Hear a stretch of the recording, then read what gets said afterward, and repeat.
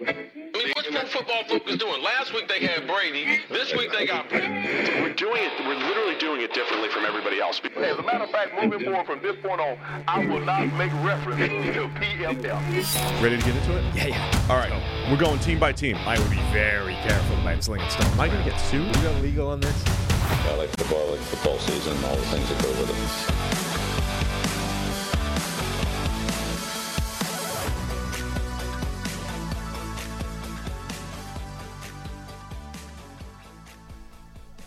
Welcome into the PFF NFL podcast. Steve Palazzolo, Sam Bonson. We're live here on a Wednesday, talking all things NFL here, Sam.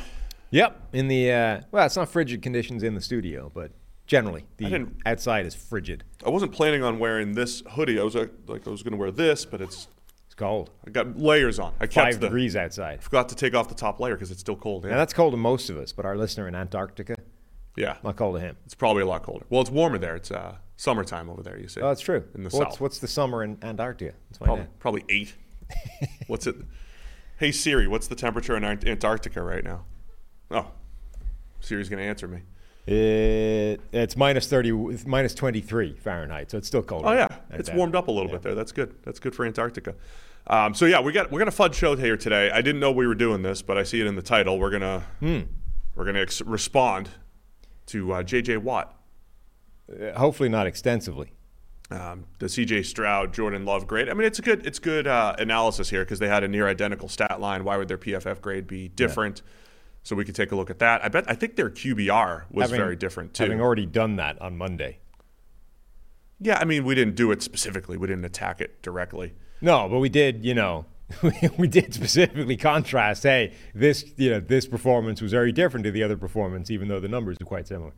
And then we can discuss brothers in media because JJ's campaigning for TJ Watt to be like MVP, much like David Carr has done for Derek Carr in the past. Yeah. And I think we just need to, shut that down.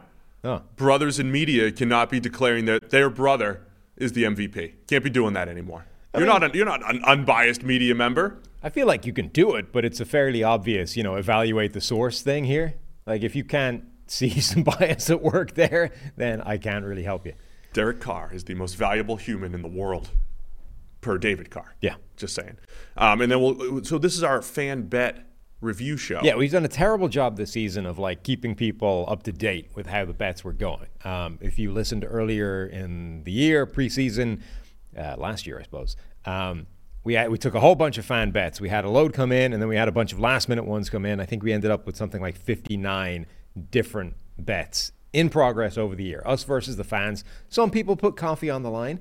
That was appreciated. Some person put a tattoo on the line.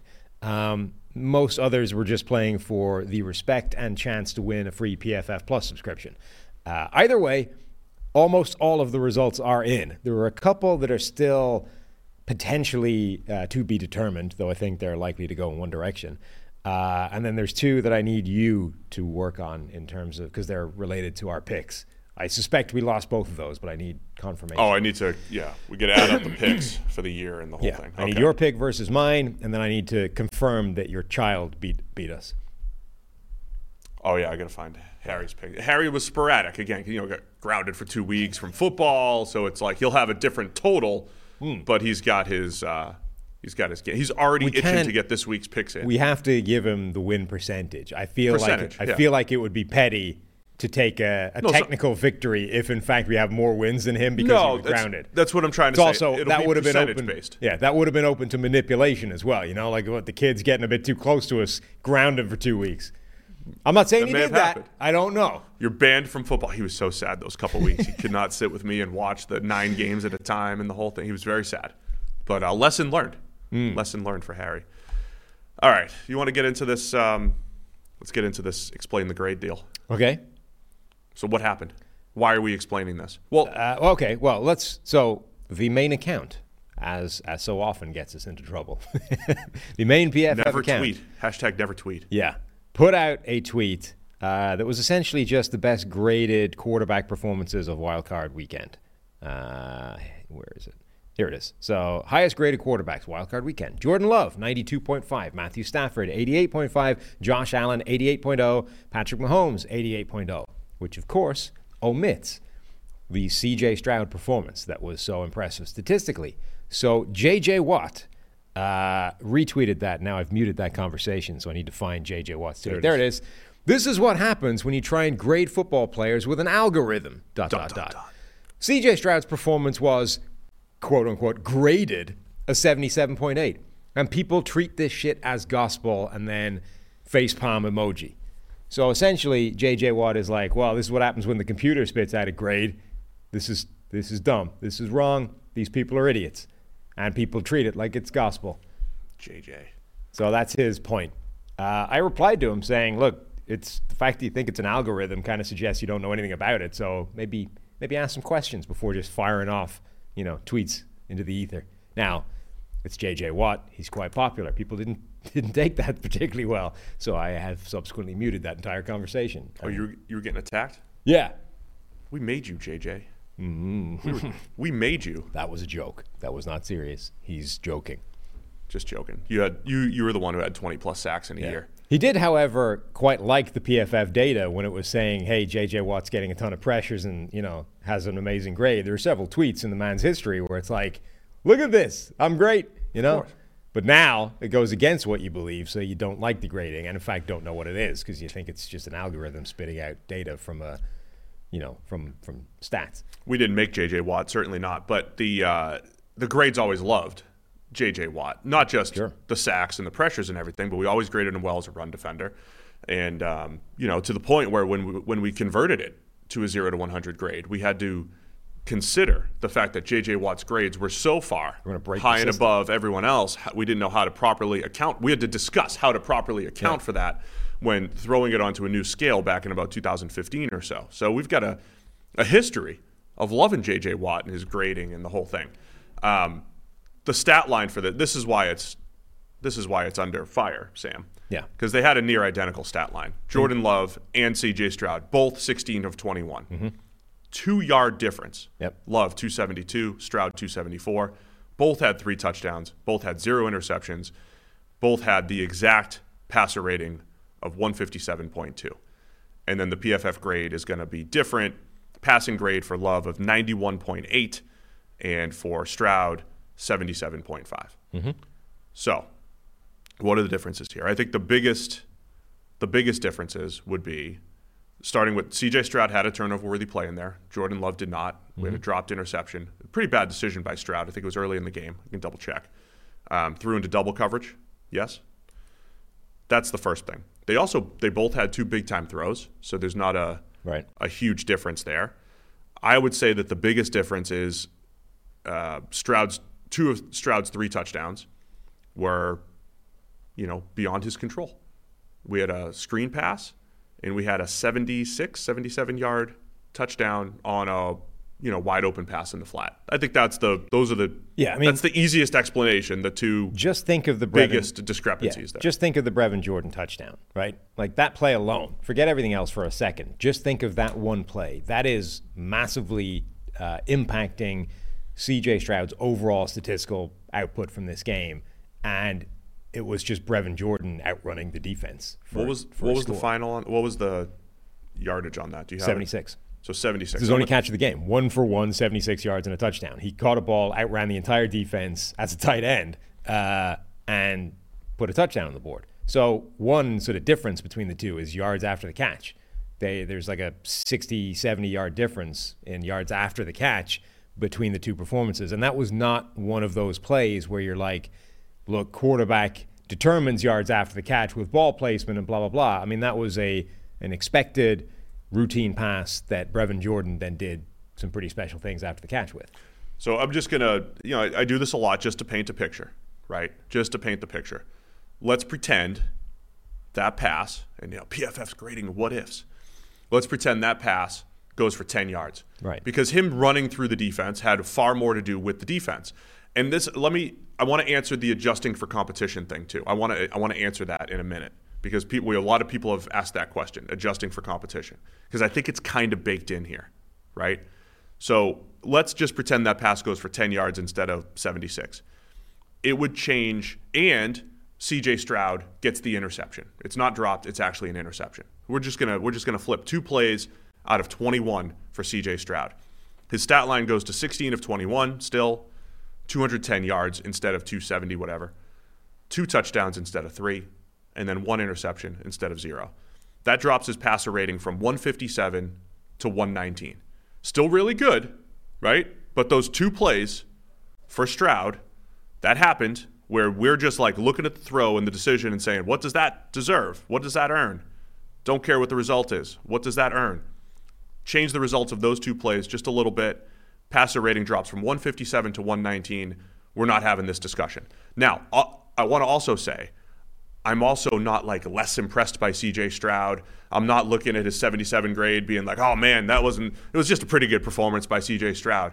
In his first playoff performance, he was unbelievable. It's a good he was grade. outstanding. He had so much good in there, but there was also these 2 hidden plays. Right. One that he got away with, one where the Browns defense was trash and Brevin Jordan was awesome, that helped the perception, that helped the narrative, that led to J.J. Watt saying, oh, same stat line, but different grades, you idiots. That's why that all happened. Yeah, it was a good grade. It was a good performance from C.J. Stroud. That Brevin Jordan play, that should have gained about 12 yards. If you look at the play, number one, it's completely uncovered. The Browns drop coverage on it entirely.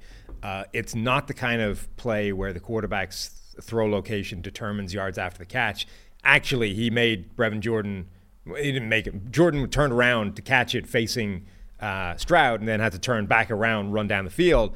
And then 2 different Browns defenders are converging on him on the sideline, about to push him out for about a 12-yard gain, right? Instead, he just cuts back inside those 2 guys and then runs another 65 yards, no, 65 yards into the end zone for a touchdown.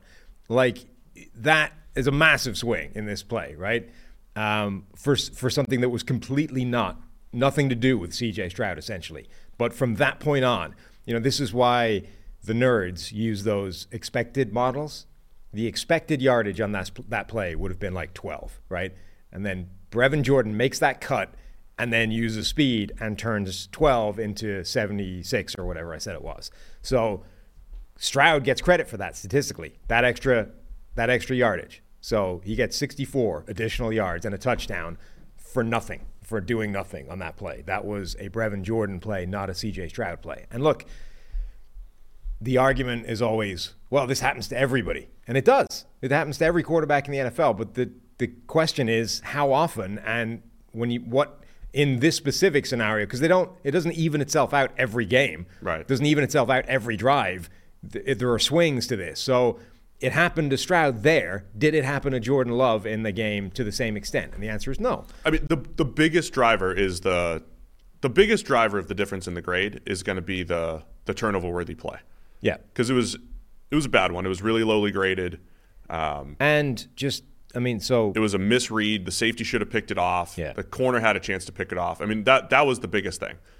And then Gordon, drew up their stat difference beyond the sticks. So targets that would have gained a first down at the catch point. Forget the yards after the catch stuff. Jordan Love went 9 for 11 with all 3 touchdowns being beyond the sticks, no turnover-worthy plays. Stroud went 5 for 11. Only one of his touchdowns was beyond the sticks, and then that turnover-worthy play in there as well. So and even that skewed a little bit too, because Love had the wide open coverage bust to Luke Musgrave. But what is generally the sort of that play obviously is an exception, but what are generally the bigger impact, more difficult throws, the throws that are going to get you some grading because they're moving the chains, they're having a much more positive impact in the offense and EPA, all those kinds of things. Those were tilted more in Jordan Love's favor than they were C.J. Stroud's on the same number of attempts. One more play I'm going to add to this. So the 76-yarder that Stroud did have, he had a chance to have about a 60-yard touchdown that he missed. He had a receiver 10 yards behind the defense and overthrew him. Threw the ball far. That was a 58-yard pass from the line of scrimmage. He overthrew. He should have had another 60-yard touchdown. So when we were talking about the scheme in the Texans receivers, they had receivers behind the defense often in this one or running through the defense. It was a bad defensive performance by the Browns.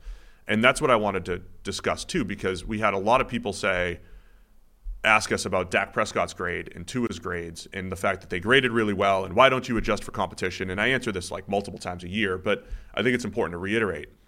I think there are elements of the competition being adjusted for within the grading. The Brevin Jordan example being the fact that CJ Stroud got a 76-yard touchdown for something that he didn't necessarily earn. So I think a lot of times you see the stats and you see the grades, and baked into that is the defensive performance.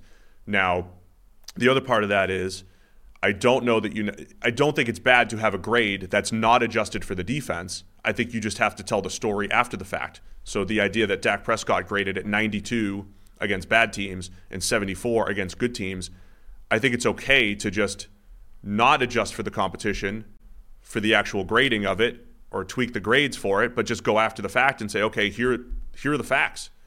Here's what we've seen. We've seen better grades against bad teams and worse grades against good teams. That tells a similar story, even if it's not rolled into the actual grade. You can add the context it whichever way you want. So I think there's elements of the competition adjustment baked in there, whereas something like ESPN's QBR, they adjust for competition. I think there's some good with that, but what you have is a lot of times is a quarterback has a game in like week 1, and you think it's great, or it's like a guy has a good game against the Eagles early in the season, and as you get more information about the Eagles, or the Eagles start playing worse, you go back and say, well, back in week 3, I guess that game wasn't that good. But it was. Like, it doesn't change the performance in week 3 just because you think that the Eagles are worse later in the season and that they've started to become terrible. So I don't like it because teams play at different levels at different times, and going back and saying, oh, we thought this guy was really good in week 2, but now we know in week 18 that it was a bad team. So it changes his week 2 performance. Right. Or there were different players on the field, right? Usually the team adjustments don't account for, well, they had 7 players. Like the Dolphins defense that Mahomes played the other day was not the same Dolphins defense that was playing in week 10 or week 12. So adjusting for competition, I think, is this like always moving target, because what do you do it at the team level? Do you do it based off the exact players who are on the field? Yeah. There's so many other variables there that I think it comes out in the wash. Just think, I don't know that it necessarily comes out in the wash, but I think it's true. Yeah, that's the wrong way to say it. Sorry, not comes out in the wash, but go ahead. But I think it's definitely something that we prefer to leave to somebody to individually determine how much they should impact it. Because, like, for one thing, like, think about it, even just the player level, right? Let's say, any elite pass rusher, he goes up against a left tackle. Now, all right, let's adjust for that left tackle, right? So let's say somebody goes up against Trent Williams, right? Trent Williams, the best left tackle in the NFL. We adjust this grade by this amount. What happens if that guy destroys Trent Williams in the game?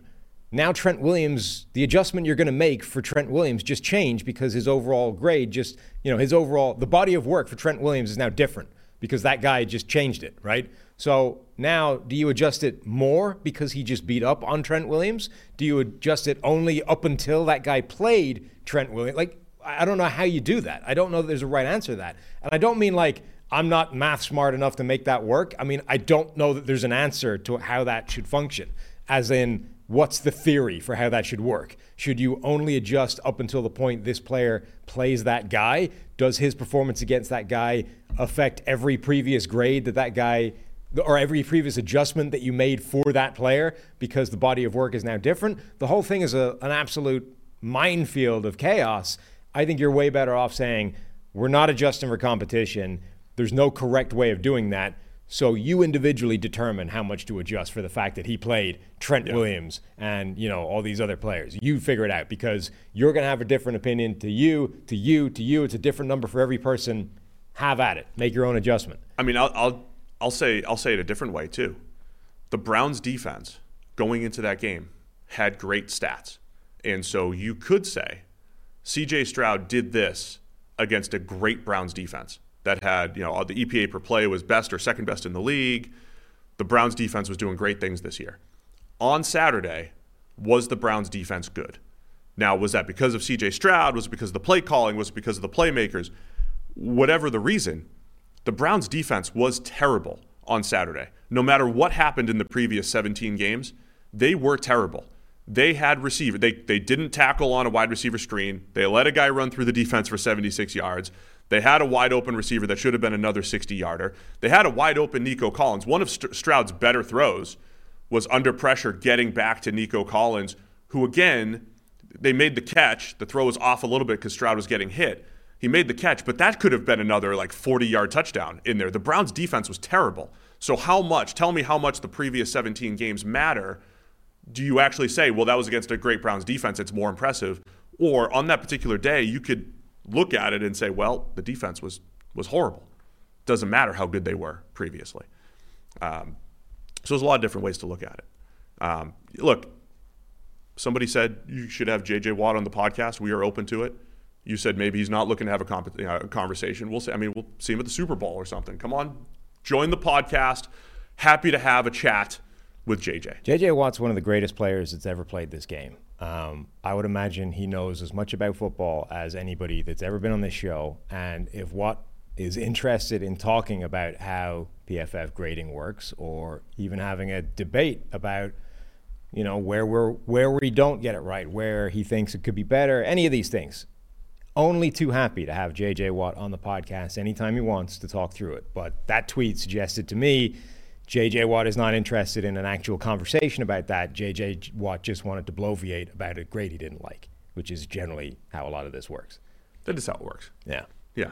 If the grade's good for me or my right, I'll retweet it and talk about it and engage with it. Yeah. If it goes against something I believe, I'm going to say it sucks and these guys are just nerds sitting at a computer and they don't know what they're doing. So that was the tone of his tweet. If he in fact wants to engage and discuss it and, get something productive out of it, welcome anytime he wants. But I very much doubt that's the case. These conversations are getting me tired, Sam. They're getting me tired. Mm. Is 2024, though, bringing exciting and unexpected changes to your life? Maybe. Here's a secret weapon to help you face those challenges with more confidence. A great term life insurance policy. That's right. Fabric by Gerber Life makes it simple to protect your family's financial future so you can focus on what's ahead, knowing your family is protected if something else unexpected happens. Fabric was designed by parents for parents to help you get a high-quality, surprisingly affordable term life insurance policy in less than 10 minutes. Fabric has flexible policies that fit your family and your budget, like $1 million in coverage for less than $1 a day. Get your personalized quote in just minutes and then apply when it's convenient for you. It's all online and on your schedule. You can go from start to covered in less than 10 minutes with no health exam required. So join the thousands of parents who trust Fabric to protect their family. Apply today in just minutes at meetfabric.com/PFFNFL. That's meetfabric.com/PFFNFL. MEETfabric.com/PFFNFL. Policies issued by Western Southern Life Insurance Company, not available in certain states. Prices subject to underwriting and health questions. And then to my prior point. Smooth transition. I don't think brothers can properly analyze their brothers. No, I don't imagine they can. I would imagine brothers are amongst the most biased sources of information you can find when it comes to football. The only person, unless it's Aaron Rodgers. I'm sure Aaron would give a proper assessment of Jordan. I don't know that that's true. I think the bias, it would be the other way. The bias would just work in a different direction. Yeah, so let's not do that. Yeah. We're not even, I'll respond to Donnie in the chat. This isn't even claiming that PFF system is perfect. This isn't even a perfection thing. It's like, all I'll say is that we're the consistent ones, I'll say, right? So we're just consistent with it. The bias is coming from everyone criticizing the system because they think they saw something different. Or they want something, they want Stroud and Love. They thought Stroud and Love were the same because the stats were the same. We're actually just consistent. It's an absolute no-win proposition for us, right? If you engage with it and say, here's why the grading is what it is, the answer is what Donnie just said. Oh, PFF acts like their system is perfect. And number one, I don't think we do that. We talk all the time about potential flaws or issues or anything.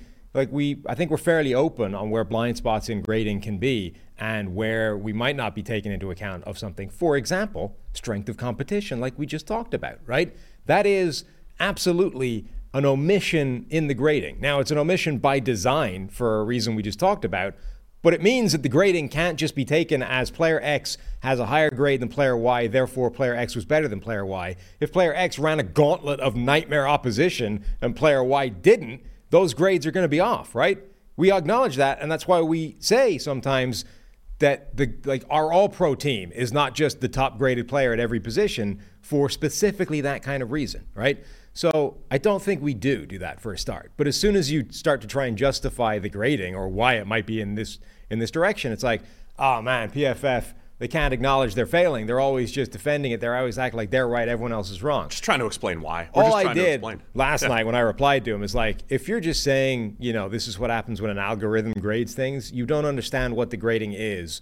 So you're just taking a shot at nothing. Like, it's not a valid argument. Now, if you want to have a valid argument, we can sit down and talk through it, but your tweet demonstrated that you don't actually know what you're criticizing, right? That was my only problem with it. J.J. Watt knows more football than either of us, but this is not a football conversation. This is a grading question. I believe that I'm pretty sure from his tweet, J.J. Watt believes that a bunch of stats just get fed into a computer and grade X pops out for C.J. Stroud.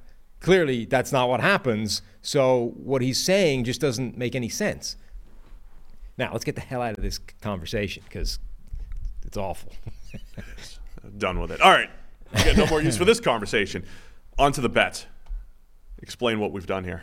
Okay. Well, we had a bunch of bets come in early in the year. Again, last year. People betting things that would happen. We took the bets based off the idea that we don't believe any of them are going to happen. And some of them did happen. We were wrong. Look at that scoreboard, though. We were right a lot more than we were wrong, but we were wrong. And some of the ways we were wrong were painful for certain people. So similar to last year, there were a lot of bets that came in about Geno Smith. Yes. And how Geno Smith was going to outperform expectations. And we took all those. Of course, we'll take those. Of course, Geno Smith isn't going to be all that good. And he was. And those were the ones that we lost the most. This year, it was a lot more Jordan Love driven. Yeah. So anyone that would bet big on Jordan Love, generally speaking, won their bet. All right, you want to go through them? Okay. Darren Futia said Minnesota will finish at least 3 wins above Detroit, and Detroit misses the playoffs. Neither one of those things happened. Do we have a buzzer? We don't. Did we do this last year? You did a pretty good job of it, so I think you are I am not buzzering. You are now the buzzer. I'm not going to buzzer all 46 losses. The controversy comes with our second bet.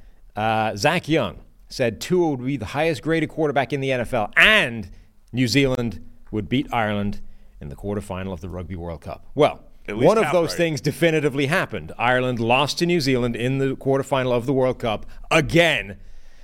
Now, Tua was not the highest graded overall quarterback in the NFL, but he was the highest graded passing grade in the NFL. I feel like that's close enough that we can give it to him. Particularly because if we don't, it feels like I'm being bitter about the New Zealand loss that I'm definitely bitter about. I mean, the other thing, too, is our grades default to include the playoffs. I think because it's a grade, not a cumulative stat. I only looked at regular season. So theoretically, the season's still happening. Yeah. However, I think we give this to Zach Young. This is a bold prediction. Uh-huh. It's at least in the ballpark. Yeah.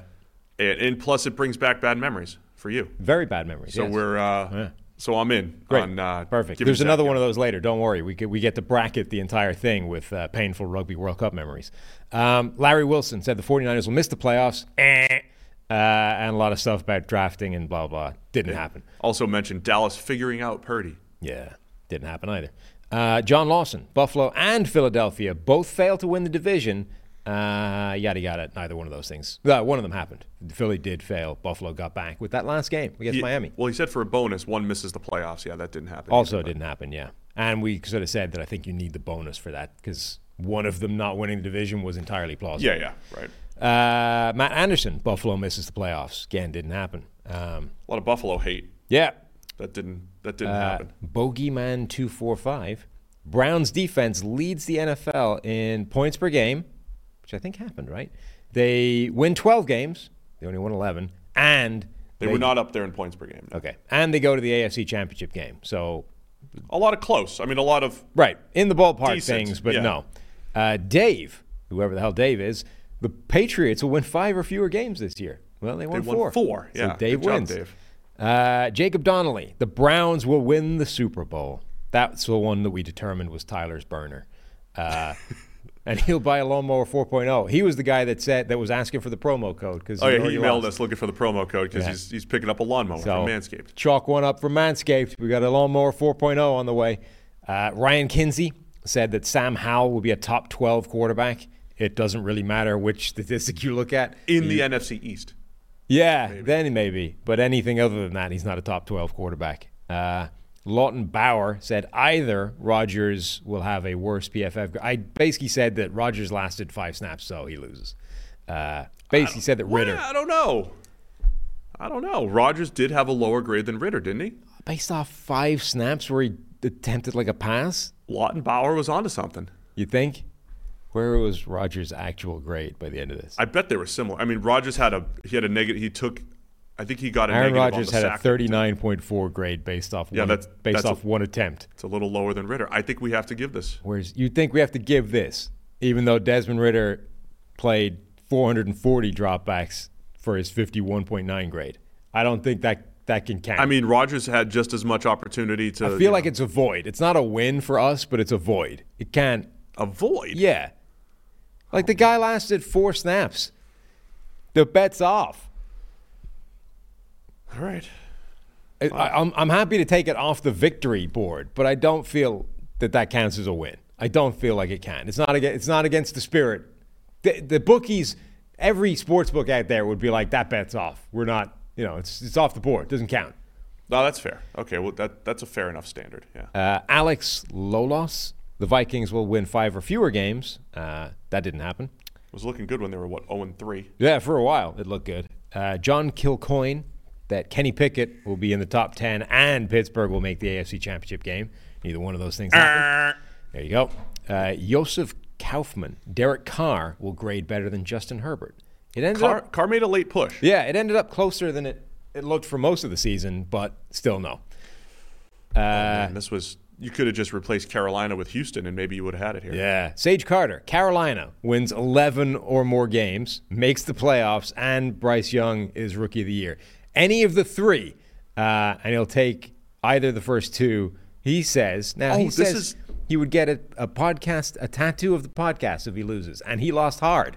So, where are you, Sage? We're going to need some still listening. some photographic evidence of that, I think. He didn't say where he'd get the tattoo. Well, it's difficult sometimes. Like getting a tattoo as a forfeit means more to some people than other people. You know what I mean? I don't have any tattoos. It would be a fairly significant step for me to get a tattoo if I lost a bet. Other people have all kinds of crap tattooed on them, and just one more thing. You just kind of like carve it into the sleeve. One more thing thrown in there. What does it matter? Like, you know what I mean? So maybe he's one of those people. I don't know. But if he is, like us, then that was a fairly significant loss for Sage. Simon Liang, the Barbarian. Dennis Gardeck will have 10-plus sacks. Looked good for a couple of weeks. We were rooting for that one all year. That was the one we checked in on every Monday. Unfortunately, only 6 for the season. 4 of which came in the first few weeks of the season, and then just stopped getting sacks for the rest of the year. Wasn't used to playing a full season as a starter. That's true. Now, here where we start to run off the rails. Andrew Walters. Green Bay will have a better record than the New York Jets. Nailed it. That seemed relatively surprising in preseason. Yeah. Ding, ding, ding. Yeah. Got it. Happened. Now, it took Rodgers going down after 4 snaps to make it happen, but whatever. Mike Darbrand, Jordan Love would have a higher PFF grade than Aaron Rodgers. Well, as we've discussed before, void or not, I think we have to give him credit because Jordan Love had an insane grade. Julian Taddeo Bandi, Jordan Love would have a higher big-time throw rate than Aaron Rodgers. Well, Jordan Love's big-time throw rate is higher. It is. He had Canadian delicacies on the line. We weren't sure what those were, but either way, he won his bet, so it doesn't matter. All right, Dominic Schreiner. Mac Jones would have a higher PFF grade than Aaron Rodgers. Again, I feel like this is a void one because Mac Jones. This was close. It was. Where did he end up, Mac Jones? He was in Ritter territory, like mid-50s, 40s. Because this one in particular, I feel like the spirit of the bet would be violated if he won because of that. Like Jones was awful. We can't give him credit for that. So that's another. That's a void. Yeah, that's another void, which I don't have. I just have it in progress. But white means void essentially. Ken Horner, who was the founder of this concept, the idea that we should have bets with the fans. Ken did we give him the lifetime subscription? I don't know. He probably should have one for coming up with this. Mozzie Smith, the defensive tackle for the Dallas Cowboys, would have a better PFF WAR than either Jordan Davis or Jalen Carter. Well, Mazi Smith was very bad this year, and Jalen Carter was very good, so that definitely didn't happen. Here's your update. Jalen Carter in the NFC East. Jalen Carter, second in the NFC East in WAR for defensive interior defensive lineman. So Carter 0.29, Jordan Davis 0.09, and Mazi negative 0.02. Not great for Mazi. No. There's apparently Dallas made him lose a bunch of weight and like weren't using him basically as a nose tackle, which is a bit weird for let's draft a big nose tackle to stop our run defense being garbage. Yeah. It's like now let's make him play at 295 and not really play nose tackle. And you know how I like to listen to the press conferences and hear what they say about the players and their process and everything. Like they reiterated, hey, we have struggled against the run. We never would have made this move 10 years ago, but we think the interior defensive tackle is interior run defense is more important than ever and all this stuff. And then, and he had a 31 grade against the run. Could not hold the point. Didn't do it well in the preseason. Didn't do well in the regular season. But in fairness to him, holding the point becomes a lot more difficult when you weigh 295 versus 330 or whatever. Like, don't understand that part of it. Hank Lunsford, the Chargers will have a top 5 run defense this year. No, they improved. They were not top 5. Drake Kinney, Chicago makes the playoffs. They did not make the playoffs. Toby Howard, Cincinnati wins more games, 1, versus Kansas City than the AFC West. They are tied over Mahomes' career. Well, the AFC West definitely beat Mahomes this year, and Cincinnati did not, right? What was this? Cincinnati wins more games against Kansas City than the AFC West. Yeah, that did not happen. Because they were tied. Like the Bengals had beaten Mahomes. Yeah, Mahomes lost to both the Broncos. The Chiefs lost to both the Broncos and the Raiders. And, of course, the Bengals didn't beat the Chiefs. So, right. Yeah, that was definitely didn't happen. That was a bold one. That was it was cool. I like that one. It was creative. I like that. Creative. And we said at the time that he would win that if it was a tie. Like, even if they just won the same number of games, that would be impressive enough as a call that he should win. But, alas, they didn't. Eric Carson, Jahmyr Gibbs would have 600 or more receiving yards as a rookie. I remember breaking this one down about how even if you're the most optimistic Jahmyr Gibbs fan, this is a challenging one. The league leader this year in receiving yards for running backs was Breece Hall with 591. So nobody even reached 600. That was the thing. Only Eckler and McCaffrey last year were over that, and only like one guy basically in each of the last 2 years before that. Jahmyr Gibbs ended up with 316. So impressive year, not 600 plus. Nick Tavazzoli, A.J. Brown and Devontae would have more yards than Tyreek Hill and Jalen Waddle combined, and Devontae leads the 4 in receiving yards. Well, Tyreek Hill led the 4 in receiving yards, so didn't win that one. I didn't actually add them up because I looked at that part and like, well, we won. But I didn't actually check if the yardage was close. You want to do that when I'm reading out other ones and see if that part hit? Which part? The A.J. Brown plus Devontae Smith equals more or less than Tyreek Hill and Jalen Waddle, yardage-wise. I don't think that's true. Right, I don't either, but I didn't actually run the number because we won the other part of the bet. Oh, I got you. What I'm saying is, right now, while I'm breaking down other bets, you could add those things up on a calculator on the fly, and then we could update people at that part. See what I can do here. Yeah, perfect. We're just going to look at regular season, I assume. Yeah. Now, this one is still technically up for grabs, though I don't think it's going to win. Kyle Higgs says that either Brian Branch wins Defensive Rookie of the Year. Now, obviously, that's been voted on, but it has not been awarded yet. Or Gibbs gets 800 rushing and 500 receiving. Well, as we said, he didn't hit that part because he only had 316 receiving. But Brian Branch theoretically could still win Defensive Rookie of the Year. I don't think he will, but it's at least still out there, so that bet is still TBD. Hill and Waddle, they outperformed by about 300 yards. Right. A.J. Brown and Devontae Smith. Edward Cornwell. Kirk wins MVP. Kansas City will be the 4 seed or lower, and Houston has a better record than Cleveland. He came quite close on 2 of those. Now, obviously, Kirk got hurt, so that one wasn't there. But Kansas City was the 3 seed, not the 4, and Houston was 1 win behind Cleveland, 11 versus 10. But that looked like it could come in for a while. Certainly the Texans won. Texans having more wins than Cleveland. It got close. But the Browns kept winning with their backup quarterbacks. quick pause here to tell our friends about Prize Picks. Cool. All right. So our friends over at Prize Picks, we have a lineup for this week. Eli's gone with, he said a non-research lineup right here. Vibes lineup. Straight vibes. We're going Christian McCaffrey more than a half rushing and receiving touchdown this weekend against the Packers. Dalton Kincaid more than 39.5 receiving yards for the Bills. And then Josh Allen more than 43.5 rushing yards. That's a huge rushing yard number, isn't it? Can you imagine 43.5. More. Imagine if the McCaffrey one was the one that didn't come in for Eli. I know. Particularly because Prize Picks has an injury insurance policy, so it would require somehow him getting less than a yard without being injured. No, his is touchdowns. Oh, sorry, a touchdown. That's not without being injured. It's not one of those yard adjustments. It's not like the time. I was wondering what the little the smiley thing is. It's not like that time that Brett Coleman had more than a half receiving yard for George Pickens, who finished with -1 receiving yard. That was rough. Yeah. But Prize Picks is the largest daily fantasy sports platform in North America. The easiest and most exciting way to play DFS. It's just you against the numbers. Pick more, pick less. It's that easy.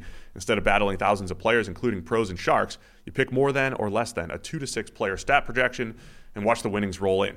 You play alongside some of Prize Picks' favorite players like rapper Meek Mill and comedian Andrew Schultz. You could do that. Find the community plays under the promos tab of the app to view entries of some of the biggest names in the Prize Picks community every single week. And as Sam mentioned, Prize Picks even offers a reboot policy so the entries stay in play even if one of your players gets injured. So for football and basketball games, you have a player that exits the game in the first half, does not return in the second, that player is rebooted. Prize Picks is the only daily fantasy sports platform with an injury insurance policy. So go to prizepicks.com/PFFNFL. Use the code PFFNFL for your first deposit match up to $100. Again, prizepicks.com/PFFNFL. Use the code PFFNFL, and you get a first deposit match up to $100. Pick more, pick less. It's that easy. All right, man. Back to the bets. Back to the bets. Okay, Jonathan West, Anthony Richardson is top 12 thanks to Shane Steichen having honed the plan he already created with Jalen Hurts. Well, Richardson got hurt, so it didn't really make it that far. Sheldon Allen, Desmond Ridder would have 10 or more rushing touchdowns. Got a few, but not 10. Jacob Lueck, Luke Musgrave winning Rookie of the Year. Now, technically, this one's open as well, but with C.J. Stroud having the year he had and Puka Nacua having the year he had, I felt like that was conclusive enough that we can call this a win for us, even though theoretically Luke Musgrave could still win Rookie of the Year. I just find it very unlikely that happens. Jason White, Brock Purdy will finish with a better PFF grade than any quarterback from the 2021 draft class. So that's the Trevor Lawrence, etc. draft class, which it turns out might have been garbage, despite everybody liking all 5 of the quarterbacks at the top of that draft. Meanwhile, Purdy ends up having a campaign that put him very close to MVP and pushed him into the top 5, I think, in PFF grading. So he's at least top 6 or 7. Right. Yeah, a reminder, the 2021 NFL draft class, Trevor Lawrence, Zach Wilson. 4 overall for Purdy? Trevor Lawrence, Zach Wilson, Justin Fields, Trey Lance, Mac Jones. Yeah. Coming out of that first, Davis Mills, but those first rounders, Purdy outgraded all of them, and only Trey Lance of that group made it to the playoffs. Yeah. Who's now he's the only one from the class as well that's made it to the playoffs every year of his career. See? Justified. I mean, justified at 3 overall. If you think wins are a QB stat, Trey Lance is your guy. Just being on the team. Man's getting you to the playoffs every year. Jimmy Garoppolo is a 2-time Super Bowl champion. That's true. By that measure. Anyway, so the Brock Purdy thing was a good shout. He did. Kevin Enright, the Seattle Seahawks will make the NFC Championship game. Nope. Bears will win the NFC North. Nope. And Justin Fields would have 4,000 passing yards and 1,000 rushing yards. That didn't happen either. Also, right? no. Yeah. So a bold one, though. 0-3. Jordan Smith, the Rams would have a better record than the Seahawks this year. Somebody posted that. The guy, I assume, the person who's Jordan Smith, posted it in the Discord as like, look, behold. Jordan nailed it, man. I mean, this was, again, let's remember what was going on before the season. We had coffee on the line on that one. We didn't win. Coffee in it for us. Damn it. Yeah, of course we accepted that. But at the time, the Rams, they weren't just in transition. It looked like full rebuild mode. But, by the way, you still had Stafford, and you still had Donald, and you still had Kupp. But that is one that was certainly like closer than you might have been, closer than the average in the bets, but there was coffee in it for us, so we definitely took it. Oh, yeah. Like, we would have taken the, I don't know, whatever other crazy one that, like the Patriots winning 5 or fewer. We'd have taken that whatever. But, the Rams versus the Seahawks, Seahawks are better, but it's close. But we can win coffee. Yeah, but coffee's on the line, so we're absolutely accepting have to do it. So, but congrats to Jordan for that. He also mentioned best quarterback, receiver, coach, and pass rusher, and obviously he knew that they had the best receiver, Puka Nacua. The guy that had the guy that was close with the Houston bet, by the way, like he had he apparently was betting $100 worth of coffee for each one of those and went over 3. So theoretically, if we're holding the man to his bet, he owes us $300 worth of coffee. Who sent us the coffee already? We got coffee that was the Kirk Cousins MVP one, I've done right? a bad track of keeping track of all this. I don't know. If you owe us coffee, make sure you send it in. Send it in. It's an honor system. I'm running low on the Kirk Cousins failed MVP coffee, guys. His contribution. It's an honor system. Send in whatever you owe us. We're not really paying attention. Nespresso Virtuo, whatever it is. Yeah, Virtuo. You now want to specify the coffee. I'm just saying Nespresso's been a life changer for me. Man, if we got $150 worth of Nespresso. Oh my, that'd be like 6 coffees. Okay, Liam Fisher. Jalen Carter will lead all defensive tackles in sacks. Only DeForest Buckner and Aaron Donald have had 6 or more in the last decade as a rookie. Well, he spelled Kobe Turner wrong. Yeah, a rookie did have 6 or more. It just and Carter did as well, right? He had 7, 6. Anyway, point being, Jalen Carter didn't even end up leading all rookies in sacks, let alone all interior defenders, all defensive tackles. Kobe Turner had 11 after his incredible second half of the season. Did Carter end up with 6 or 7? I'm trying to get the site to load before I can find that out. Talk amongst yourselves. It'll fire right up here any second now. Here we go. I got caught up in a Twitter conversation while you're doing that. It's not good timing. Just great podcasting. It's top to bottom. Where the hell is he? Okay, let's see. Rookies. Have to go rookies now. Jalen Carter, 7. Okay, so he had by 7. our numbers. Yeah. Yes, by our numbers. We have 12 for Kobe Turner, including the playoff here. Including the playoff. I'm only going regular season. Kobe Turner had 11, as did Ed Oliver. And then Chris Jones and Justin Madubuike each had 14 in the regular season. So, alas, it was a difficult task for Jalen Carter, even though he started the season on fire. And generally speaking, I mean, DeForest Buckner and Aaron Donald, he now joins them as rookies to have 7 or 6 or more in their rookie season. And the great Kobe Turner. Right. So, it was an impressive performance by Jalen Carter, but not quite enough to put him into that kind of air. Richie Ames, Deshaun Watson would be top 10, and the Steelers would be bad of some description. Neither one of those things really happened. So, L. Max E, Daniel Jones enthusiast. Daniel Jones and Saquon Barkley would rush for 1,000 or more yards. That one was always optimistic. I wonder if Max E is still a Daniel Jones enthusiast. I don't know. Yeah. Max, let us know. Are you still enthusiastic about Daniel Jones heading into 2024? Now, this one is still open, still up for it's possible, especially after last year. Jordan Peller. Sam Darnold would be the 49ers quarterback in the NFC Championship game. Now, the 49ers absolutely look like they're heading to the NFC Championship game, and all it takes is an injury to Brock Purdy, and Darnold's the guy. Still on the table. We have potential coffee on the table as well, so we're not rooting for things, but we've already seen Darnold come in when Brock Purdy got hurt and got sat down. All it takes, one shot to Brock Purdy, and the man's not the most careful of quarterbacks in terms of the hits he takes, so it's still out there. Austin Callahan was another Bears to win the NFC North one that obviously didn't come through. Now, he has previously donated bags of food to a local animal shelter and had that was his forfeit in there. So hopefully that will be on the way from Austin. Maximilian Thomas said that Steve beat Sam in game picks this year. Remember, last year you were historically wretched at game picks. I got to tally them up. This includes the playoffs, though. This will take us through the Super Bowl. Just based on the sporadic updates you gave me, I assume this is very much in your favor. No, it's close. Really? I may have only updated you on weeks where you were trash. It sounds like it, yeah. Yeah, I'd send you a message on a Sunday night like, I have 9, Harry has 9, and you have 4. Yeah. Right. I'm under the impression that I am like way behind either of you. Halfway through the season, I put a tally out there, and we were within 3 games of each other. Okay. So I think it's close. All right. So that one, we need to wait. A, we need to wait for the playoffs to finish, and B, you need to add up numbers. Super Bowl week, we'll know. We'll let you know from Radio Row, maybe. Condor Gulesh. Zay Flowers will be the number 1 graded rookie wide receiver. That didn't happen. He did not know Puka Nacua was here. Yeah, absolutely. I mean, there were several. I think he was number 7 or something. So, which I think was where I ranked him, right? Heading into the. Stop it. I'm just saying. 7th in grade. I think he was my 7th ranked wide receiver. Rookie wide receiver grades. Let's see. During the regular season, Puka Nacua, Rashee Rice, Tank Dell, Dontavian Wicks, then Zay Flowers at 5. Right just ahead of Jaden Reed, Demario Douglas.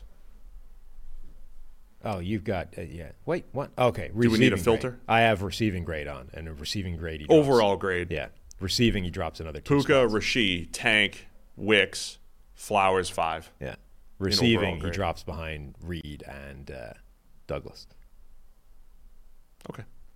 That's what I was looking at. Well, either way, you didn't win. You're not giving him credit for his rushing and I'm not. Fumble grade. No. Not fumbling. That's true. Anyway, apparently there was coffee on the line there, so, you know what to do. John K. Daniel Jones will be the best graded quarterback in the NFC. Did not happen. No, didn't happen hard. Daniel Jones was not the best graded quarterback in the New York Giants, let alone the NFC. He wasn't even the second best graded quarterback of the Giants, right? Didn't Cutlets end up with a better grade? Probably. Oh, Cutlets. I want some Cutlets. Yeah. I don't think anybody bet Cutlet. Maybe next year there'll be a bet involving We need more Tommy Cutlets. DeVito. Tommy DeVito's in the NFC Championship type of bets. Ooh, so if you look at passing grade, Daniel Jones was 3 of 3 for the Giants. If you look at overall grade, he does, however, leap Cutlets. He's a runner. Yeah. Because of the rushing ability. Cutlets doesn't bring the Daniel Jones level of rushing threat to the table. Oh, dear. Michael Araklian. Eagles missed the playoffs. Didn't happen. They snuck in. Now they should have missed the playoffs. I almost want to give this to them. Just because of the collapse? They no-showed on Monday night. They didn't actually show up to the playoffs. Yeah. Well, they made the playoffs. Whether they showed up to it or not is a different debate. I understand what the bet was, but it was it wasn't actually close. They made the playoffs pretty easily. Right. They had it locked in. Boy, did they collapse. I mean, they went 10-1. It was going to be difficult to miss the playoffs from that point. Yeah. Again, theoretically, there was coffee on the line, so... Jeremy Lansdowne somehow leads the NFC East in passing yards. That one, so as much as he tailed off and was bad for a lot of the season, I was like, well, he was leading the league by a mile in attempts. So how close was he in yardage? Ultimately, not that close. He had 3,945 yards. That was 12th in the league. Right, whereas Dak ended up... Despite ranking first in attempts. Right, whereas Dak ended up with 4,500 passing yards. So... Yeah. It actually didn't end up that close. There was a point where it looked like it was feasible because he just kept dropping back a million times. Lewis Teacher. This one was I had to do math for this one. So his thing was that Cincinnati, Jacksonville, the Chargers, and Buffalo would have fewer wins combined than Tennessee, Pittsburgh, Denver, and New England. They didn't. The reasoning here was that coaching was more important than QBs. Yes. So he was banking on Mike Vrabel, Mike Tomlin, Sean Payton, and Bill Belichick to outperform the teams that have better quarterbacks. Joe Burrow, Trevor Lawrence, Justin Herbert, and Josh Allen. Mm-hmm. Unfortunately, the problem he had was that, there was the Patriots who only won 4 games and then no really good team from that side of things. So it ended up not even that close. Lewis wanted, if he had pulled this off, he wanted a signed Steve baseball jersey. Yeah. If he won. Now, I don't own a baseball jersey that I can just, sign and ship. Yeah. But if you send me a baseball jersey, I will sign it and send it back. Do you think... Sunday, self-addressed stamped envelope. Wow, I haven't heard that in a long time. And I will throw it into the envelope and throw it back. Do Steve Palazzolo baseball jerseys exist just out on the marketplace? Is that a thing somebody can buy? Almost certainly no chance. Because, somebody found a stack of your baseball cards somewhere on eBay. There are card collectors who continue to pepper us. I have a guy that Facebook messages me every few months asking for autographs. Yeah. And some people send me cards. I got mailed cards a couple weeks ago, maybe from the same guy. But there are card collectors who send us stuff, still looking for it. Like they got to complete their '08 Connecticut Defenders set or whatever it might be. I had one fan one time bring a jersey to a game. Don't know where he found it. Don't know where he got it. Yeah. But he brought a jersey to me to sign at a game. He was a big fan of mine. That was it. I've got in my career, I think I have one or two baseball fans. I think it was 2 baseball fans and 3 podcast fans that I've run into. Okay. So we're up to 5 combined Palazzolo fans in impressive. the course of my career between baseball and podcasting. So I assume if he wants the jersey, he's going to have to custom make it himself. And Figure then- out how to and get then a send custom. it to Yeah, I don't know which team you would choose, but yeah, if you want to send me a jersey, I'll sign it and ship it What back. if it's like one of those, On PFF. the Donna Kelsey jersey that's like split down the middle, but yours is just like a quilt. It's like patchwork with just a great. shoulder and a left chest. like and a Josh McCown or Right. a Yeah, Ryan Fitzpatrick. Ben Grethel said that Irv Smith would have 800 or more receiving yards and 7+ touchdowns, effectively doubling the production of the last 2 tight ends that have played in Cincinnati. I liked this one, and another one that I think we accepted because Coffee was on the line. Yeah. He didn't come close. He had like 150 yards and was just nowhere. Again, Irv Smith gets hurt a lot. And Nespresso Odacchio is my favorite. Odacchio. yeah, If those are the blue ones, the blue pods. right. Got it. I'm just saying, if you've lost a bet and you need to send us coffee. Darren McGuire, Dan Whelan, that's the Green Bay punter who is Irish, first Irish-born punter or Irish-born player to play in the NFL since like the 80s, would have a top 5 PFF punting grade. 8th. Came pretty close. I'm going to go to the punting page for the first time this season. Let's First see what time it ever. looks like. Yeah, he was 8th. So he had a good season. And he's still going, by the way. 73.9 punting grade. Right. He's no Bradley Pinion. No. Number 1 this year for the Falcons. And the man's still swinging in the postseason. So I guess theoretically this shit, let's keep Look this at open. Brian Anger justifying his 3rd round grade with a great season. Let's by the keep way. this one open because theoretically this could still come in if he has an amazing postseason run, I guess. So he could have to jump into the top 5. Can anybody drop? No. No? So he's got to do it all by himself. All the punters ahead of him have been eliminated. Okay. So look, Daniel Whelan, if he has a great postseason, the Packers go on a run, he could still get himself up to the top 5, and then Darren McGuire would win. So let's rework that one to being still open. Adam Wells, Trey Lance starts more games for Dallas than Sam Darnold does for San Francisco. Well, no. 0-0. Yeah. And now that only one of them is still playing, it can't win. That is a loss. Yep. Nicholas Caratura. The Giants would finish in the top half in EPA per play or PFF grade. The Giants were terrible this year. Or DVOA. Well, he suggested DVOA, and we nixed that as a foreign concept at PFF, as a different company. He said he would donate $20 to the Humane Society if we took the bet, let alone won it. So hopefully that went to the Humane Society. Thank you, Nicholas. Andrew Kidd, the Browns will finish with a top 5 draft pick. No, didn't happen. They were, in fact, quite good until the playoffs, and then they melted down. Maxim Jansen, Michael Thomas finishes top 3 in receptions this year with his comeback after years of injuries. How many catches did Michael Thomas end up with? I don't know. I thought he'd be. I mean, he played quite a bit. I thought he'd be one of the more important players in the league this year. Yeah. That didn't happen. He ended up with 63 targets and 39 receptions based off 10 games worth of play. So Still battling injuries and everything. At least featured in a way that he hasn't really in the last couple of years, but did not jump back to being Michael Thomas. Jacob Lade, 3 out of the 4 AFC North teams finished with the same record. Now, all 4 of the teams in that division had a winning record, but each one of them, I think, had a different record. So 9-8, 10-7, 11-6 for the Browns, 11-6, and then 12 for the Ravens, 13-4 13 for the Ravens. So different record for each one, but all Should 4 have of said they all finished with winning records. Then you would have won. Then you would have won. Yeah. Matthew Bodner. Oh no, hang on. Matthew DeYoung. Matthew DeYoung. The Chargers would have a top 5 offensive line in PFF rankings in both run blocking and pass blocking. Well, they finished, I think, 16th in overall PFF offensive line ranking, and that didn't happen. I just have the team, not offensive line, pass blocking, and run blocking grades handy right now. Chargers finished 13th in pass blocking and much lower in run blocking. It last. was last. Dead last. Yeah, so not particularly close on that one. Now, Matthew Bodnar, Dak gets benched. Didn't happen. I love the ones where there's just like a quarterback that people love and a quarterback that people hate, all in the same thing. Right. Dak's going to be great, or Dak's going to just straight up get benched. Daniel Jones is going to be a superstar. Yeah, Daniel Jones is going to be a superstar. Daniel Jones is going to get benched. Daniel Jones, in fact, is going to look like ass, even compared with other bad quarterbacks on the same team.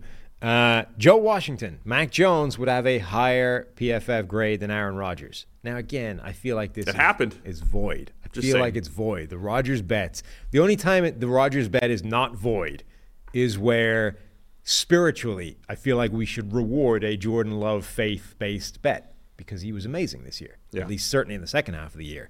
But the trashing Rodgers ones, we but can't. The ones where it's like Rodgers, the Jets-Rodgers thing will just be it won't work because Rodgers is terrible. I can't. Well, how about that? We could roll it over. We could roll it over to next year. We could. What would Prize Picks do? They would negate it or something. We could roll it over. They have an injury insurance policy. Yeah. If your player leaves the game in the first 5 snaps and does not return for the remaining 1,000 snaps, your player is rebooted. Aaron Rodgers left in the first half of the season. Yeah. In the first half of the first half of the quarter. He did not return. He threatened to, but did not come back. Did not return. He was active, but he did not return. He was very active. Yeah. Every week on McAfee in several different ways. And I would say this might roll over to next year if you accept. So we, in fact, reboot those Rodgers bets. Rebooted for 2024. Got it. Nolan Olszewski, Mike Evans misses 1,000 yards for the first time in his career. Did not happen. He got it again. Metronomic Mike Evans got his 1,000 yards. Danny Glasser. Harry will finish with a better record in picks than Sam. Any number is acceptable. Harry, I gotta look up his picks. I gotta look up Harry's picks. Yeah. So that's still in progress. That's another one that's still in Super progress. Bowl week, we'll have the announcement. And then the final and most painful one. The Arizona Cardinals will win more games this season than Ireland at the Rugby World Cup. Now, at the time, I calculated that this would almost certainly require Ireland progressing past the quarterfinal stage, which they did not do. So Arizona won 4 games and Ireland won 3. Their 3 pool games and then lost their 4th. Wow, what a bet. And they almost certainly would have won the 5th as well had they made it past the 4th. So it's literally that game was the difference, as was almost certainly calculated in a sick Saw-esque way of trapping me in this hell by Matt Bowen. So he of wins. our 8 losses this year now, 2 of them are based off of Ireland losing to New Failing Zealand. the one game that they were always destined to fail in the quarterfinal of the Rugby World Cup. Yes, that is the case. I appreciate your optimism at the beginning of the season, though. I wasn't even necessarily optimistic about it. I just, You had to take it. Yeah. Ouch, that one hurts. Yeah. Also because we thought Arizona might win 2 games anyway. They ended up with 4. Yeah, I mean, they ended up with at least a win, maybe more than we thought they would get. But it was always coming down to that one quarterfinal game. And alas, that went against me again. So that's a bit of a kick to the balls. It's a good way to finish this. I love it. So that was fun, man. That was the second year we've done this. And it's just it's a really fun preseason episode because everybody can kind of put their money where their mouth is, come up with some fun takes and picks, and we get to track them and see how we did. 8 people won. Yeah. Technically, by the way, Darnold did in fact start a game this year. He got the Week 18 start. Oh, he did. That's right. Either way, Darnold wins. Lance didn't, so the bet doesn't win. Yeah, that one's over. Right. We already said. Yeah, you're right. We screwed that up. Good stuff, man. That was fun. Yeah. We have anything else we want to do today? Do we have any? Do you want to just ramble and talk? We got just ramble. Oh, we haven't pushed people to vote for us again. Yeah, people got to vote. I did it on my phone yesterday, so I voted for. We're gonna lose this vote because we are so bad at reminding people to go and vote for us. You need to. Everybody should tell 10 friends. It's like a chain letter. Tell 10 friends to vote for us. And if you don't, bad things will happen to you. Yeah. 7 years of bad luck. Don't break the chain. Yeah. Don't break the chain. PFF NFL Podcast is a finalist for the Best American Football Podcast. We need this award. We need this award to just prove to management that we're doing good stuff over here. We need to prove to upper management over here at PFF to respect. It's validation. It's validation. You know, people like the work should be its own reward, but sometimes you need an award, right? Now this one we stole. We stole an award last year. And now we're up for we want a real one. We want to replace this stolen one with a real earned award. Yeah. So we need your help to go vote for us. You will find the link to go vote either in the description of the show, or it is still my pinned tweet at PFF_Sam for a direct link to go and do it. You confirmed that apparently they fixed the phone thing, so you can do it from your phone now. You can, in fact, vote from your phone. It doesn't have to be desktop. Yeah, I voted for us twice now, so I've done it from my desktop and on my phone. I did it on the phone yesterday. It's pretty easy to do, right? You scroll down, click the thumbs up. You just got to put in an email address. You don't have to sign up for the newsletter necessarily. Yeah. Boom, you're in. But previously, it didn't work on the phone. You had to do it by desktop. It was clunky on the phone. Now it's good now, though. Now go down, give us that vote, please. We love it. So, yes, we would appreciate any and all votes because we would like to win an official award. Drake Holiday wants us to ramble and talk about football. There are some questions in the chat. Oh, we didn't get your... I had to go on British television last night to talk about the transition of Louis Rees-Zammit to the NFL, the International Player Pathway Program. And they emailed in looking for either one of us, but you didn't answer. So I had to take it on your behalf. Oh, you're like the foremost expert. This is finally. I feel like the people would like to know what your take on it is. I've already seen some of your takes, so I don't want to just take them. Come on, what is your take? What do you think? I think it's a different level of physicality. Okay. That you have to adjust to. See, that wasn't my take. I didn't. It's a different level of physicality. Skill set wise, there's some running back wide receiver hybrid in there. Okay. So it's probably Cordero Patterson style. That might be. We were struggling to come up with a similarly shaped. I want to see some highlights. Let me see some highlights. But I think you probably have to lean running back first. It's the easiest position to adjust to. Take a handoff, run to space, right? Just go run. And then the nuances of the passing game will have to, you have to get there. Yeah, we were trying to come up with because what's different about him relative to some of the other guys that have tried to make the switch is he's much more wide receiver shaped than running back shaped. Christian Wade previously I forget what his dimensions are, but he's much shorter, much stockier. Rees-Zammit is 6'3", 200-ish, right? The listing ranges, but let's call him 200. Is he a legit 6'3"? Yeah. We were struggling to come up with comps for a running back that was 6'3", 200. You find running backs that are 6'3", but the ones that are 220 whatever plus. You don't find guys that are 6'3", 200 or 195. Yeah. Even like Jalen Hurd, if you remember, Tennessee running back turned slot receiver at Baylor, turned 49ers draft pick. Right. Was a 6'4", maybe taller, 6'4", maybe 215-pound running back. And he had to move to receiver because that even felt slight and maybe too high cut for running back. And a guy, Cordero Patterson, who just jumped to mind because you were talking about receiver running back hybrids. I mean, he's 6'2", so even he's shorter, but he's 220. Like, he's big. So either Rees-Zammit needs to find 20 or 25 pounds worth of muscle to play running back, or we're talking about a different position, which is likely, I would think, wide receiver, but probably more realistically some form of special teams ace, return man / gunner. The scary thing about receiver, and sometimes it sounds easy, like just throw the athlete out there. There is so much nuance to the receiver position. And, we joked about like Jalen Reagor a few weeks ago about how often he's not on the same page as the quarterback. And when you're not on the same page, that costs you a turnover. That is an interception. Yeah. That is a difficult position. It is. It's difficult because, Jalen Reagor is a great example because athletically he's elite. I mean, he had really good numbers workout-wise, and yet he's one of the worst receivers in the NFL. So you're like, okay, Rees-Zammit has legit speed. He's got like a 10.4 something 100-meter time, which is fast. It's not, it's not like Olympic caliber or anything, but it's Elvis pretty damn quick. So he's got like legit speed. But is he faster than Jalen Reagor? Like, at the thing that we're saying he's great at, is he even better at that than a guy like Jalen Reagor? Probably not, and has no starting point from learning wide receiver. Now, the counter to that is, if you listen to Jordan Mailata talk about what he knew before he sort of went in this direction, the International Pathway Program, he knew nothing, like zero, absolutely nothing. And in the course of this like boot camp to learn football, went from there to being close enough that a guy like somebody like the Eagles, A, drafted him, and B, then thought he could become the player he's become, and he's now, a $65 million contract type of guy. So you can get from a starting point of zero to a sophisticated understanding of the game enough to be able to play at that kind of level, including all the nuances. I just don't know how likely that is to happen when you consider how important that is. It's really shocking that someone like Mailata can do that, because like in baseball, they will take a shortstop or an outfielder who has a great arm and just, when they can't hit anymore, just try to make him a pitcher. And those transitions actually work.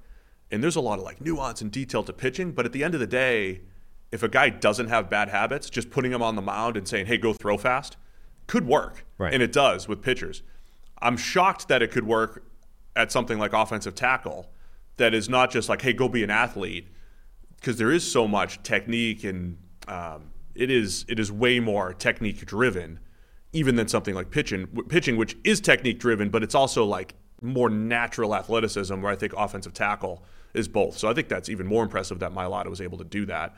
And I would say, like, again, receiver, it would be a challenge, but a running back position, you could probably just go be an athlete, run to space. Right. That's why I think get past, as you're learning, not that there's not nuances to the position, but as you're learning. I mean, there are running backs in the NFL that I don't think have a great understanding of, blocking schemes and all the things that are happening around them, but they understand enough to, like, they're good enough athletes and good enough instincts to just find a gap and make positive plays that way. And if they hit the wrong gap, it, generally speaking, doesn't matter.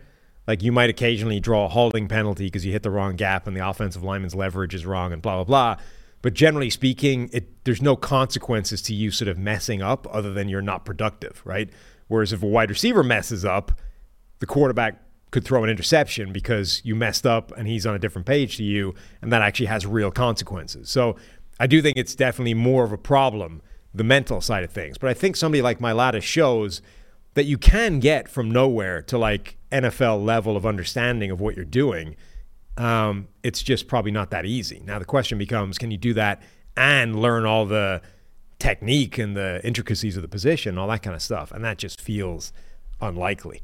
I think the most likely scenario for him is he ends up as a special teams sort of project plus wide receiver gimmick, and he ends up on a practice squad for a year because they get the sort of the bonus spot, right? They get the exemption so they can carry him on a practice squad. He'll be in somebody's training camp. He'll get cut. He'll go through waivers. He'll end up on the practice squad as the exempt player, and then probably doesn't go any further than that, but who knows? I did want to answer a question in the chat about Gardner Minshew. There's a couple questions about ESPN's QBR and our grading and what the differences are, and then why a guy like Gardner Minshew is way lower for us than he is QBR. I can't speak directly to QBR, but I can tell you what I know about QBR. It focuses on air yards. So air yards are valued. Rushing yards are valued. It's tied to EPA. So if you have like the Luke Musgrave completion by Jordan Love, busted coverage, probably 30 air yards or whatever. Right. I think they're just going to look at that and say that's 30 air yards, that's good, and they're not going to differentiate between, say, that pass and the touchdown that Jordan Love threw, which was fading away, hitting a dude perfectly in stride. Those might show up similar in that grading system. Whereas ours is going to say, well, the Jordan Love touchdown where he faded away and put the ball right head high under pressure was better than the busted coverage 30 yards, air yards. Ironically, ESPN is actually a better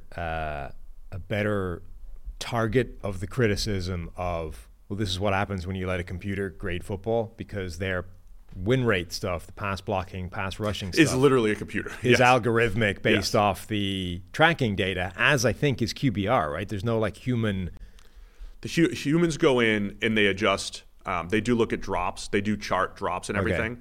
But again, my understanding here, and I know Brian Burke, who made it, and Seth Walder, who does a lot of the writing about it. I interact with those guys; they're colleagues.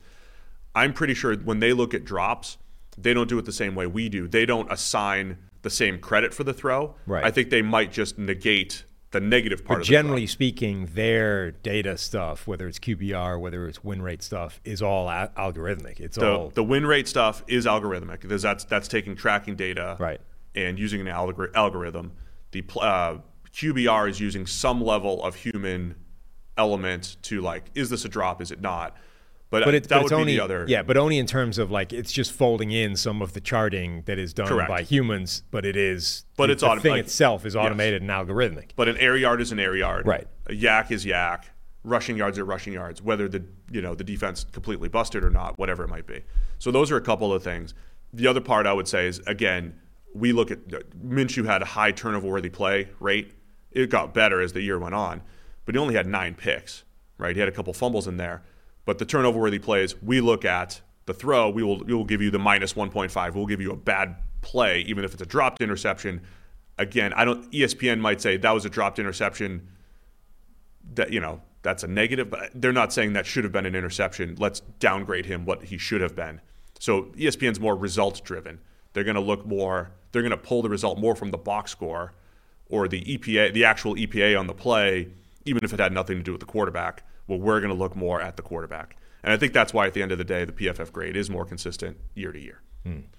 So that's one. And the Minshew thing, I can't speak to more specifics there. I think he had some rushing value in there that ESPN weighs highly.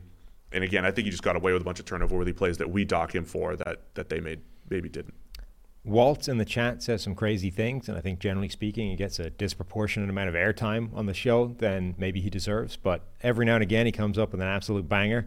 And according to Walt, ESPN's been all downhill since they fired Mike Ditka. That was the watershed moment. That's true. They got rid of Mike. Since then, since Ditka, it's just been heading down. It's been heading south. Just like the Bears. I mean, you get rid of Ditka, it's never good. It's been heading rough. Anything else we want to ramble about? I don't think so. You want to just Q&A session with the chat? Like, what are you aiming to get to here? I got to get home. My wife's got an appointment she's got to get to. I can't remember what time it is, though. Perfect. Yeah. Well, then I got a few minutes. I got a few minutes for Q&A. Yeah. I don't know how much Drake Q&A. Holiday wants us to ramble and talk about football. Bill Belichick, how weird was that seeing that he interviewed for a head coaching job with the Falcons? A little weird. I mean, they termed it that because that's like that's just the parlance now, but it just sounded like him and Arthur Blank kind of had a conversation, and Bill pitched him some general ideas, and then they were like, all right, let's circle back later. It didn't feel like they didn't sit him down for like an official, it didn't sound like a standard interview, Christian asked, if you start a franchise tomorrow, are you taking Stroud or Love? Damn. I don't know. I mean, Love, I think, has shown better play at this point. On the other hand, he's had 3 years sitting on the bench and learning, whereas Stroud is day one out of the box. Yeah, so this is where, if last week, Jordan Love graded better than C.J. Stroud. And for the season, Love was higher than Stroud, right? I would probably take Stroud. I mean, just right now, in first instinct, I would take Stroud. Yeah. Because what he's done out of the gate as a starter is really impressive. Jordan Love has hit a level in the last 5, 6, 7 weeks that is so high it feels like it has to be fake. You know what I mean? I was going to say the same thing. It feels too good. But if it Can isn't, he actually do that? Yeah, yes. Like if he is in fact this good, he's the answer, right? Because if he's this good, he's immediately in the category of, like, he's put himself on the level of Mahomes, Josh Allen, Joe Burrow already. It's just that he's only done it for a few games, and it's like when you know that that's the level, you're automatically assuming that he's probably not going to be at that level the whole time because almost nobody is. But if he's actually able to be at that level, like if he's reached that point now, he's the answer. I can't be sure that that's true until I see it again next year. I was kind of thinking the same thing. Love is playing so well since whatever the cutoff point is. And analytically, that's dangerous, yes. Right? You can't just, since Thanksgiving. But when it's the first time a guy has played, and, there is this element to, okay, the light went on, something switched. I guess the counter to that is last year at this time we were saying the same thing about Trevor Lawrence. I'll also say that the level of play Jordan Love has had is higher than Trevor Lawrence has ever had. This is insane. Love is unbelievable right now. But last year at this time we said, well, if you take Trevor Lawrence back to week 8 or week 9, he's become maybe not a top 5 quarterback, but that top 8 at least quarterback that you're expecting, and there's potential to grow. And he never really took that step this year. So it doesn't always mean it's going to be this continued ascent. But man, the run that Love is on is out of this world. Yeah, it's always dangerous to just pick a point in the season and say, from this moment on, he's this level, therefore that's going to be it going forward. And it's such a high level that you automatically assume there's going to be regression and he's going to come back down to earth a bit. But as I said, if he hasn't, like if this has just been his development arc and he is now the second half of the season version of Jordan Love forever, I mean, he's the guy you would choose. Because also, by the way, bear in mind that he's doing this with a bunch of wide receivers that are all like second year or earlier, right? They're either rookies or second-year receivers. If those guys get even better next year, and instead of just, well, they're useful enough and they're all vaguely impressing relative to expectations, if they like jump forward in year 2 and now we're talking about like this is one of the best young receiving cores we've ever seen, and Jordan Love is still playing at this level, well, he's going to look even better.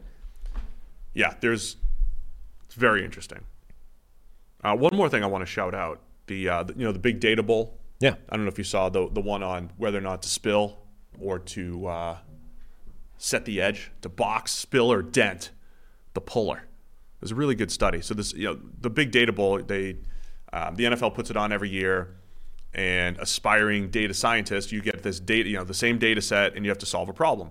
I don't actually know what the problem was, but one team tried to solve the idea of when a team is on a running play and you're playing defense, and it's a power counter type of play, so there's a puller. One of the questions a defense has to answer is how does the end man on the line of scrimmage handle the puller? Mm-hmm. There's a couple different ways to do it, right? You can set the edge and stay outside and everybody else has to fill the gaps inside, or you can spill, wrong arm, however you want to call it, where you're trying to get inside the puller knowing that you're going to have a teammate get outside and take contain, or you could just straight up try to dent it and compress the edge, whatever it might be. But they used big data to kind of study that and look at, based off of if it's 7-man front and this type of run concept, what the optimal play would be using EPA. And it's pretty good. I mean, it's very informative because a lot of times when you get the big data stuff, there are people who don't actually know a lot about football, but they're data science geniuses, and they still come up with pretty good stuff.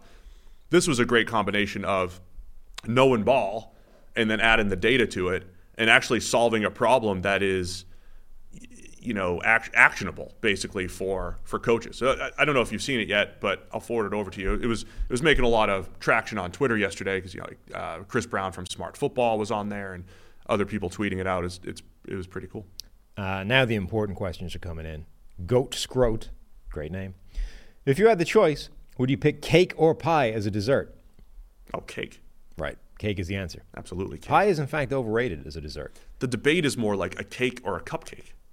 Like that's what my kids debate for. No, that's not a debate. It's closer than pie.